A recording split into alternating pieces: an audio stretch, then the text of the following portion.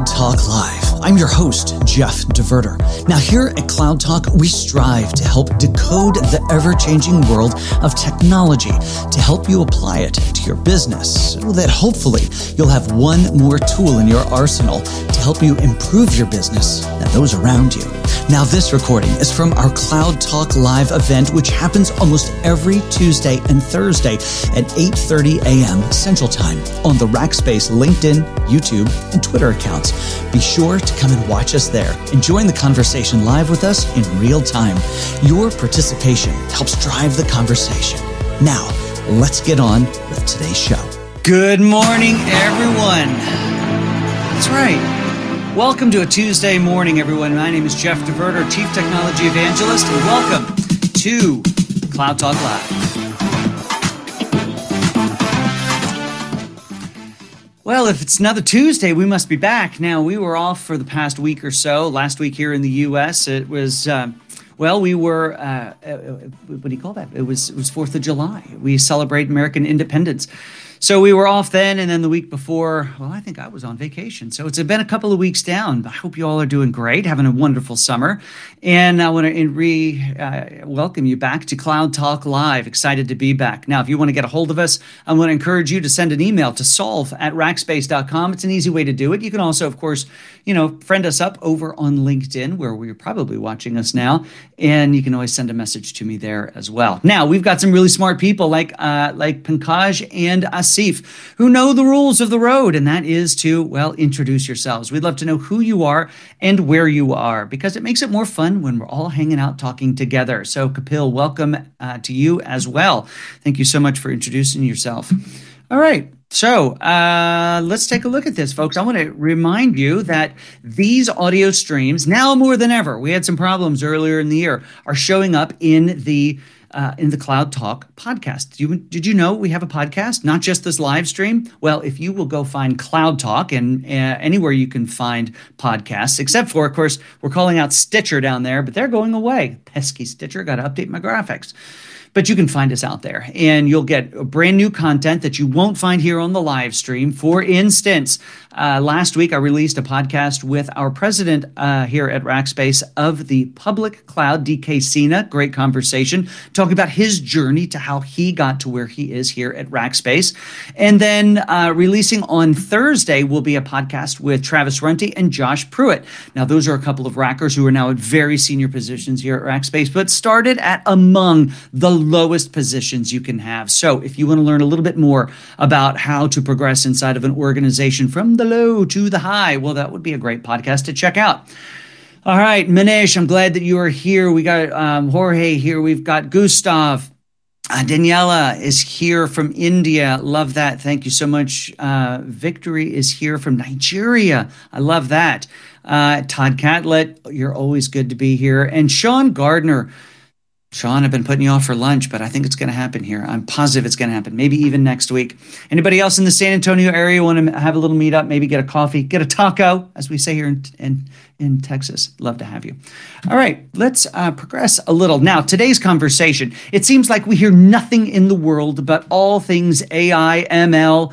The world is ending. The world is just beginning. There's so many different things that if you're listening to the narrative, it's what you're going to hear. Now, today, what we're going to do is we're going to unpack a little bit of that, and we're going to start by having a deeper conversation about one of the things that drives AI more than anything else, and that is, of course, the data. I got to say hi to South Africa, though. Hey, welcome from South Africa.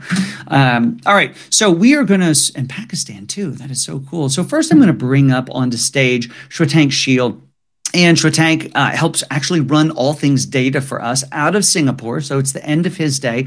But we also have brought along one of our friends from one of our favorite hyperscale partners, Microsoft. Now, we have Jubair Patel here. He is a senior solution architect, which means he is in the depths of running all things and architecting solutions on the Azure platform. So we're going to get into a conversation, sort of a continuation of a conversation they had in London about a month or so ago at a Gartner conference. By the way, welcome to Idris from Morocco. I don't know if we've ever had Morocco here. Namibia's here. So actually, Daniel is on vacation right now. Producer Daniel, we've got his boss, I like to refer to her as. Megan is here. So Megan's producing. Megan, let's go ahead and bring our guests up onto stage and we can get into our conversation. So Shwetank and Jubair, thank you so much for being here and a part of the program today. Thanks for having us, Jeff. Thanks for having us, Jeff. So glad that you're here. Did you have any idea that Morocco and Namibia and Pakistan and Soweto were going to be on the call here today, on our little call? It's the power of AI, bringing everyone together. AI told everybody who needed to be here, and here they are. Thanks for obeying the technology overlords. Well, this is our conversation today really is a continuation, if you will, of the conversation that you guys started when you were in London, 4 or 6 weeks ago or so, and talking at a Gartner conference. And really, it's about that how to evolve, that data set, how to actually be productive in AI, but first thinking about it from a data point of view. And Shwetank, you here at Rackspace, that's a big part of your role is going out and talking to customers and helping them realize that it all begins at the data. When you get called in to have a conversation, are people realizing there's a lot of work to be done in the data space before they can do the fancy, generative AI stuff? That's a great question, Jeff. And yes, and I think, tools like ChatGPT coming into sort of the common parlance have done a lot to educate people to what the power of data can do.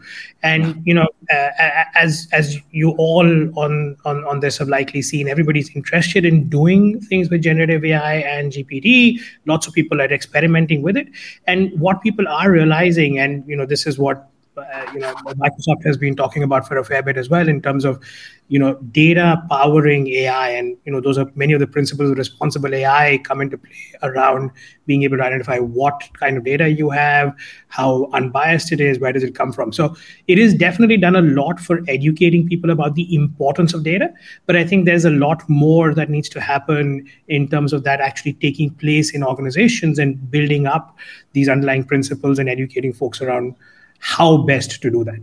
Yeah, a lot I want to dig in there, but Jubair, why don't you, I'd love for you to introduce yourself and tell us a little bit about who you are and how you came to be a senior solution architect over at Microsoft.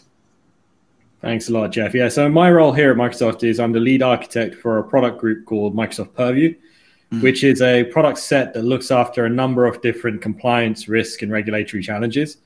But predominantly, one of the things we're seeing the most demand for is data governance, data management, and data security products.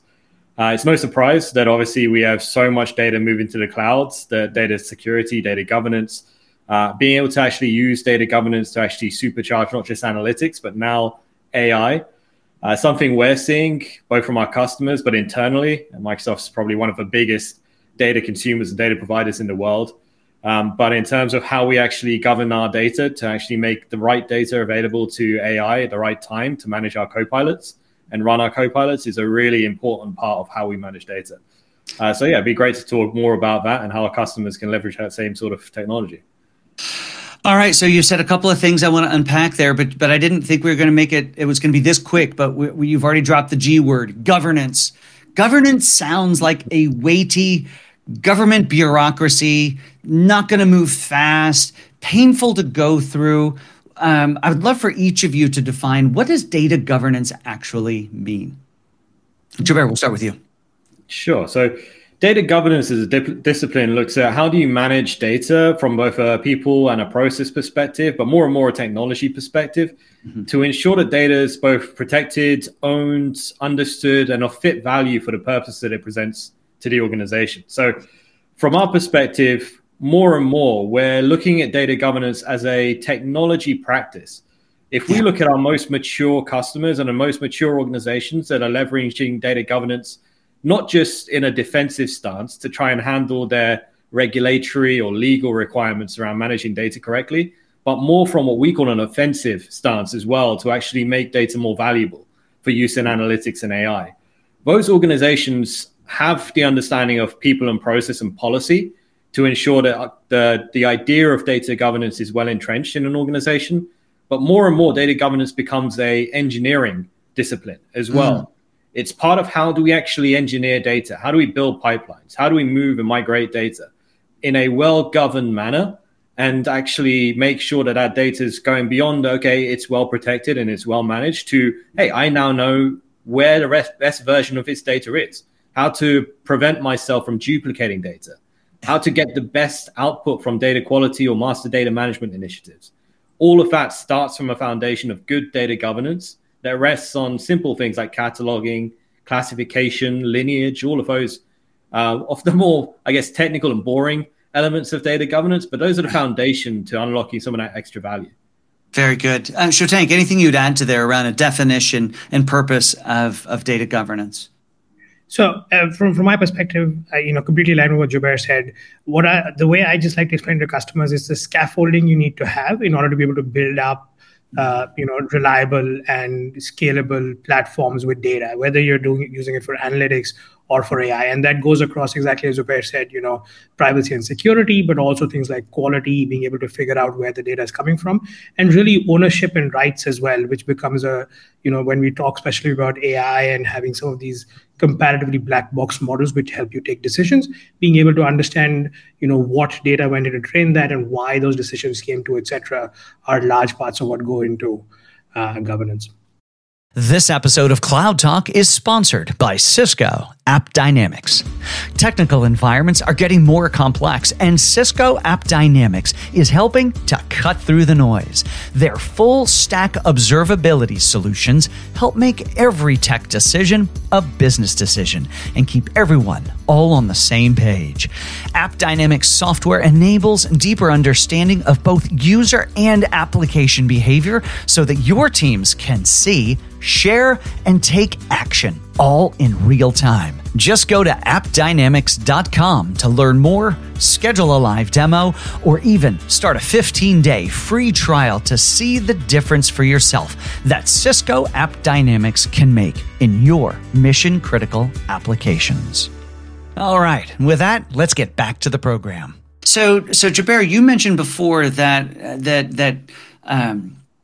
data governance is not so much just a people and process thing, but also being adopted deeply in the engineering side. Why don't you unpack that for a second for us?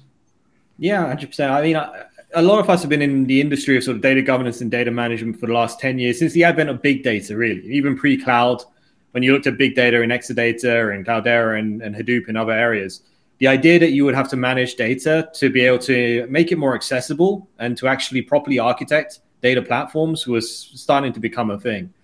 And at that point, data governance was very much more of a manual piece. It was, okay, how do we catalog data, put business context, things like that, to actually prevent data from being misused?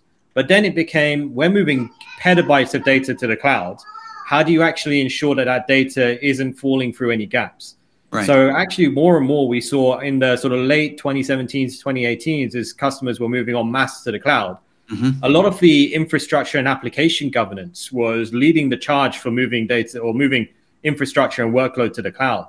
But data management was this forgotten thing that actually would extend project timeframes for moving to the cloud by an extra 6 weeks, extra 100% of the timeframe was gone because we didn't understand whether the data we were using for these applications could be moved to the cloud. Right. So it became a necessity. And then more and more, when the scale started erupting as well, we started to say, well, we can't do this with people anymore. We have to have metadata. We have to have a foundational backbone of engineering to help us govern data correctly. And that's why more and more we're starting to see the foundation of data governance being at the point of creation or the point of migration of data. That's the point at which we start understanding what metadata describes that data, what policies need to apply. How do we, at the point of engineering, actually start that process of data governance? That's excellent. That's excellent. So as you go in and have conversations with companies, and we start to think about how we take that data governance, how we create that platform of quality information, it's not just about how do we make sure that it is clean, how do we make sure that it's enriched, but Shwetank, you mentioned it before, and that you used the word even bias. And there are a lot of different ways that data can be artificially leaning in one direction or another. And when the data leans that way, the output leans that way. Why don't you maybe unpack that a little bit, Shwetank? Because that foundation of data, it really is that cement foundation that everything is going to be built on when we use an analogy of building a house. Correct. And I mean, if you just take the fact that, AI has obviously been around for a while and AI is like a baby which is learning. So, if for example, if you're learning about what's the difference between a cat and a dog, if you only have enough data to say anything with 4 legs is a cat, then a dog becomes a cat.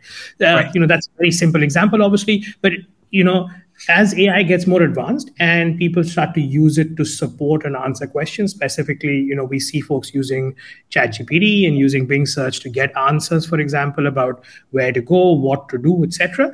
It starts to become important to understand what has the AI learned and where has it learned it from. For example, if you look at sort of the types of training that has gone into the regular GPT models, it may not include a lot of medical information. So being able to ask it to, for example, recommend what kind of medicine you should get for a particular ailment is probably not a good idea.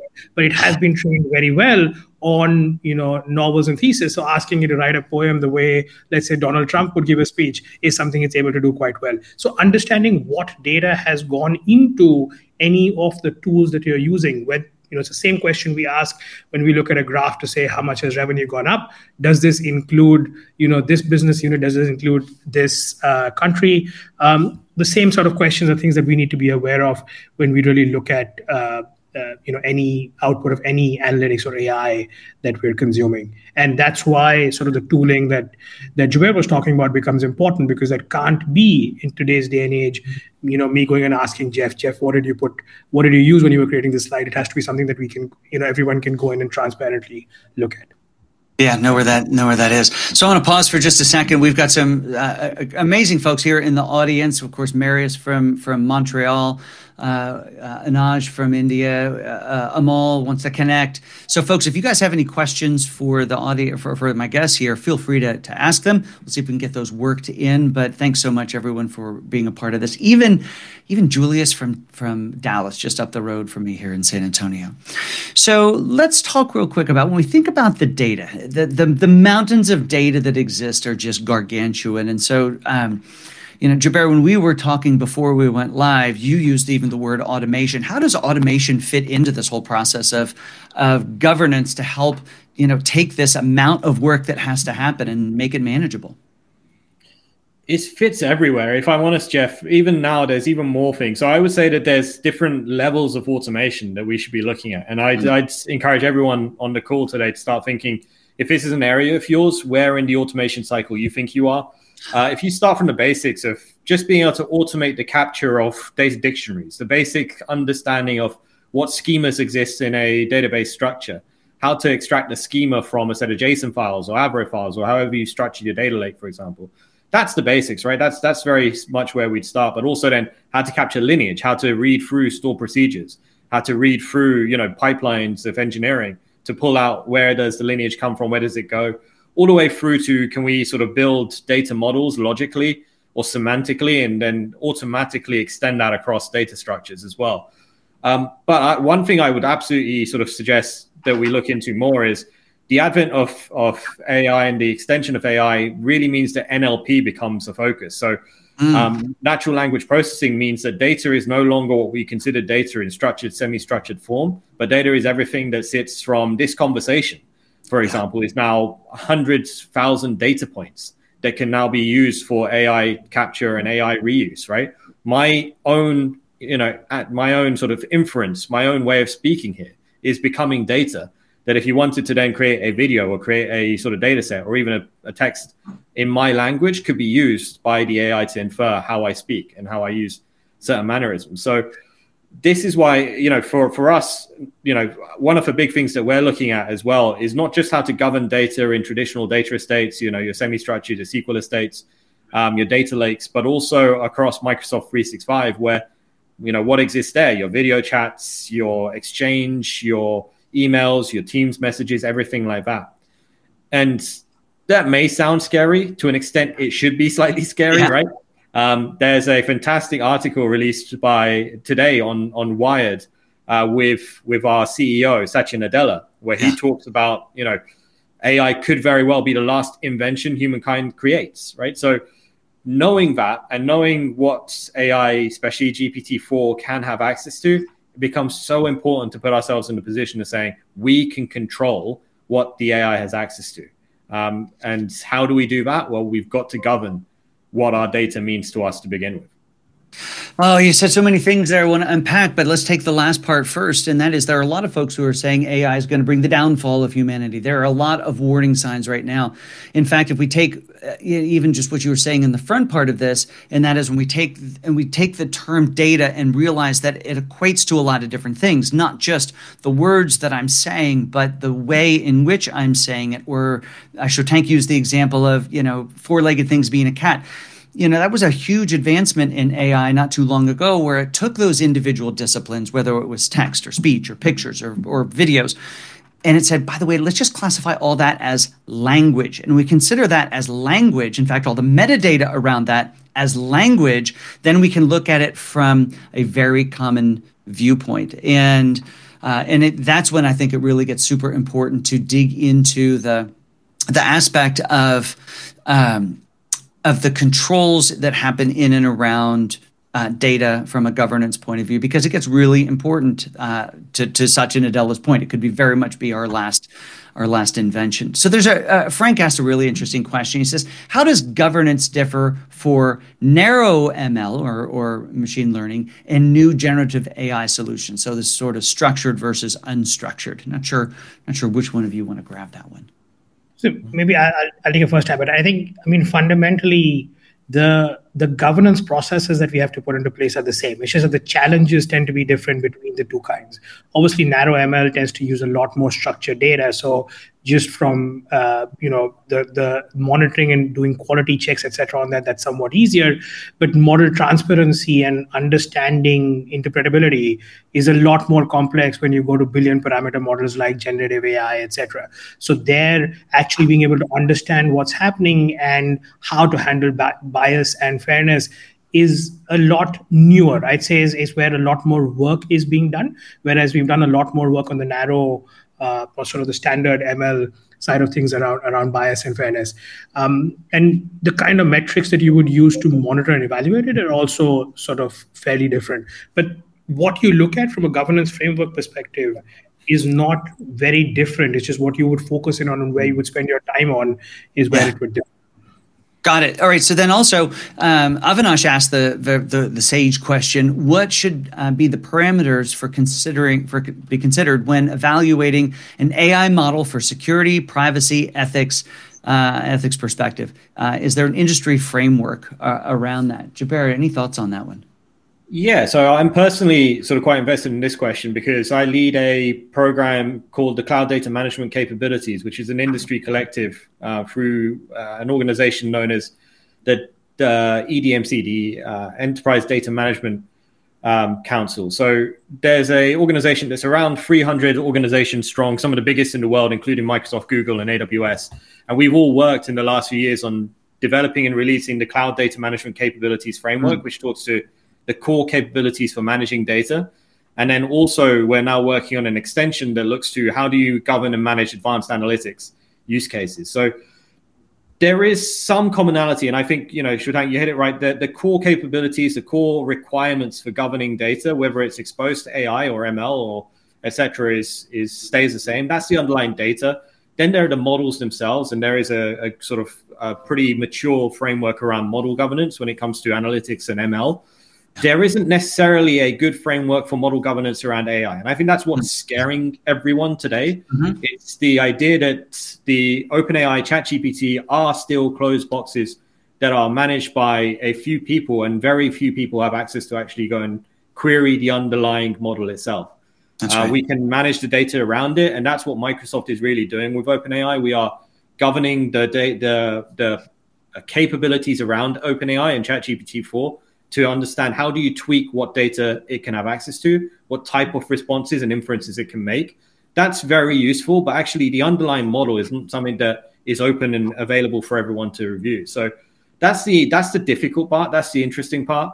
And then there's a new sort of area of growing sort of understanding around prompt engineering and prompt governance as well.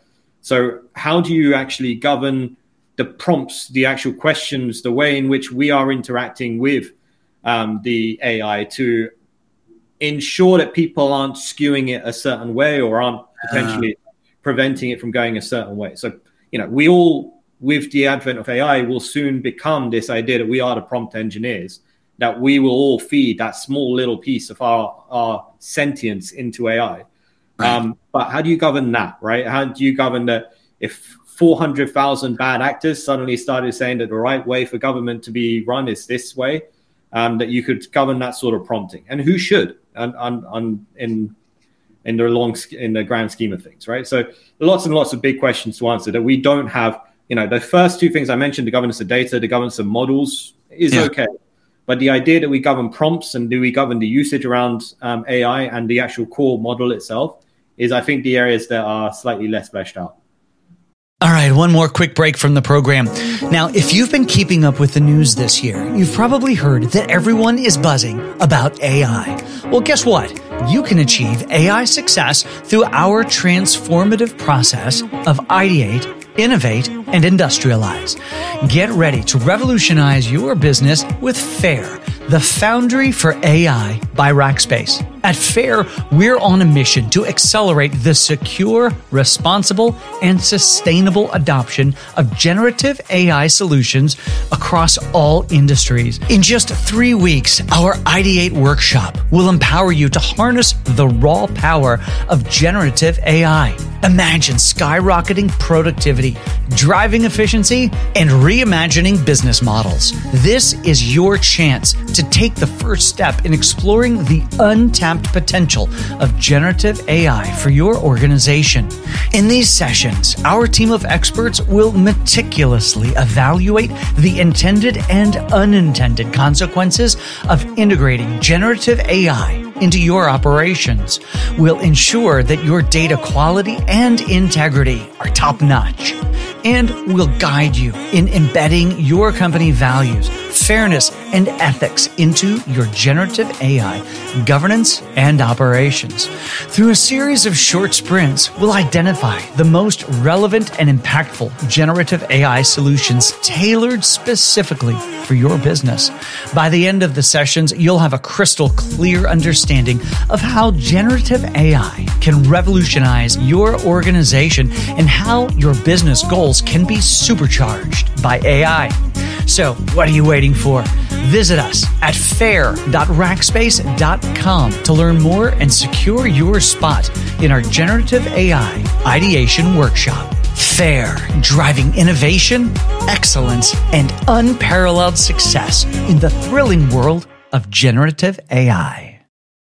Absolutely. And the problem with all that, then, of course, is the fact that they're not flushed out, but the pace continues to move it at such a fast pace. So, it brings up the question, should there be a pause, not a pause, not the things that we're not necessarily going to answer here, but it does make a person think. Shwetank, it looks like you had something you want to add on to that. I just wanted to add that, that is typically, with sort of the enterprise customers who are looking to figure out how to adopt AI, the biggest thing that comes up and what we've been doing is really running these maturity assessments to see, do you actually have the underlying processes and the structure, especially using sort of the CDMC framework that Jubair mentioned as well, from an organizational structure perspective. And that's one of the key things that we see customers engaging with right in the beginning of that process. Right. Now, there's a question also that pops in here. And Shwetank, I think I'd love for you to answer this because it also deals with how you are actively engaging with customers today. And the question is, ML use cases are still grappling with positive ROI in organizations. How can generative AI help pivot these use cases for a better ROI? So I'd love for you to answer this question, specifically how Rackspace is helping customers do that today. Now, we're not here to pitch Rackspace, but we are actually, as a company, helping companies do this and do it positively. Absolutely. And, I think the first thing to highlight there is that as Rackspace, we are eating our own dog food. So we've actually set up a foundry for generative AI for using generative AI within Rackspace. And we're using that to learn how to do this better. And we've got sort of this ideate, incubate, and industrialize methodology where one of the big things that generative AI has done is really reduced the cycle for how quickly you can actually experiment and figure out whether something is going to be viable and is going to affect whatever key metric you're looking at, whether it's revenue, cost, etc. So what we've been doing is sort of doing these sort of 2-week cycles where we go and take a problem statement, experiment, see whether this is actually achieving the kind of outcome that we expected it to, because AI is not the only factor in there. There's also obviously organization and the quality of the data, et cetera, that comes in there. We've been doing that both internally within Rackspace as we are rolling out generative AI for things like internal knowledge management, as well as sort of internal IT SM processes, but then also applying the same techniques for customers across the world. Interesting. So all of this, of course, goes back to great data. It's how we started the conversation. And Jubair, one of the things you really work on is not necessarily how do we define this for people, but how do you invite people to go on the governance journey with them? Why don't you unpack that just a little bit as we start to get towards the end of our time?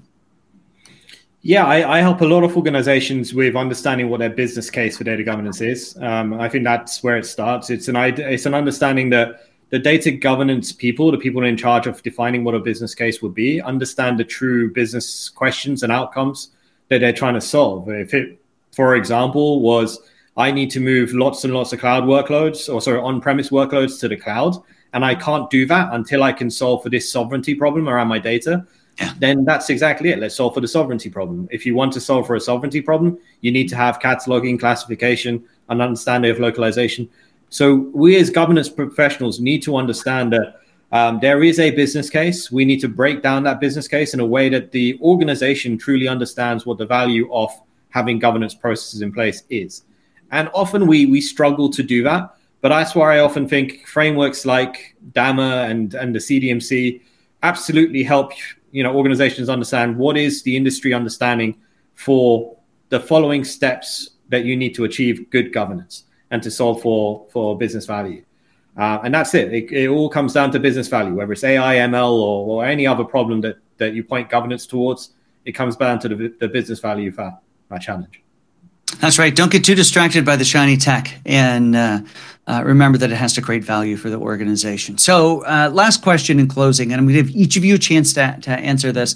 We do have a limited amount of time, so think about an answer in 30 or 45 seconds. So the question is, with all the AI integration in different industries, what do you recommend for workers to be still relevant and valued in their respective fields? So Shwetank, we'll start with you.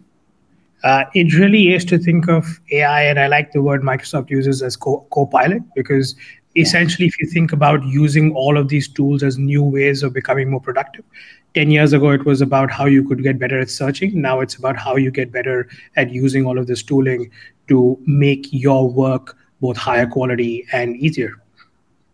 Excellent. Jubair, how do people save their jobs? 100%. I think stay laser focused on the business value. One thing that AI can't do is tell you what an organization needs to do to be profitable and to continue creating value. I think if you do that, the AI is your friend and your tool.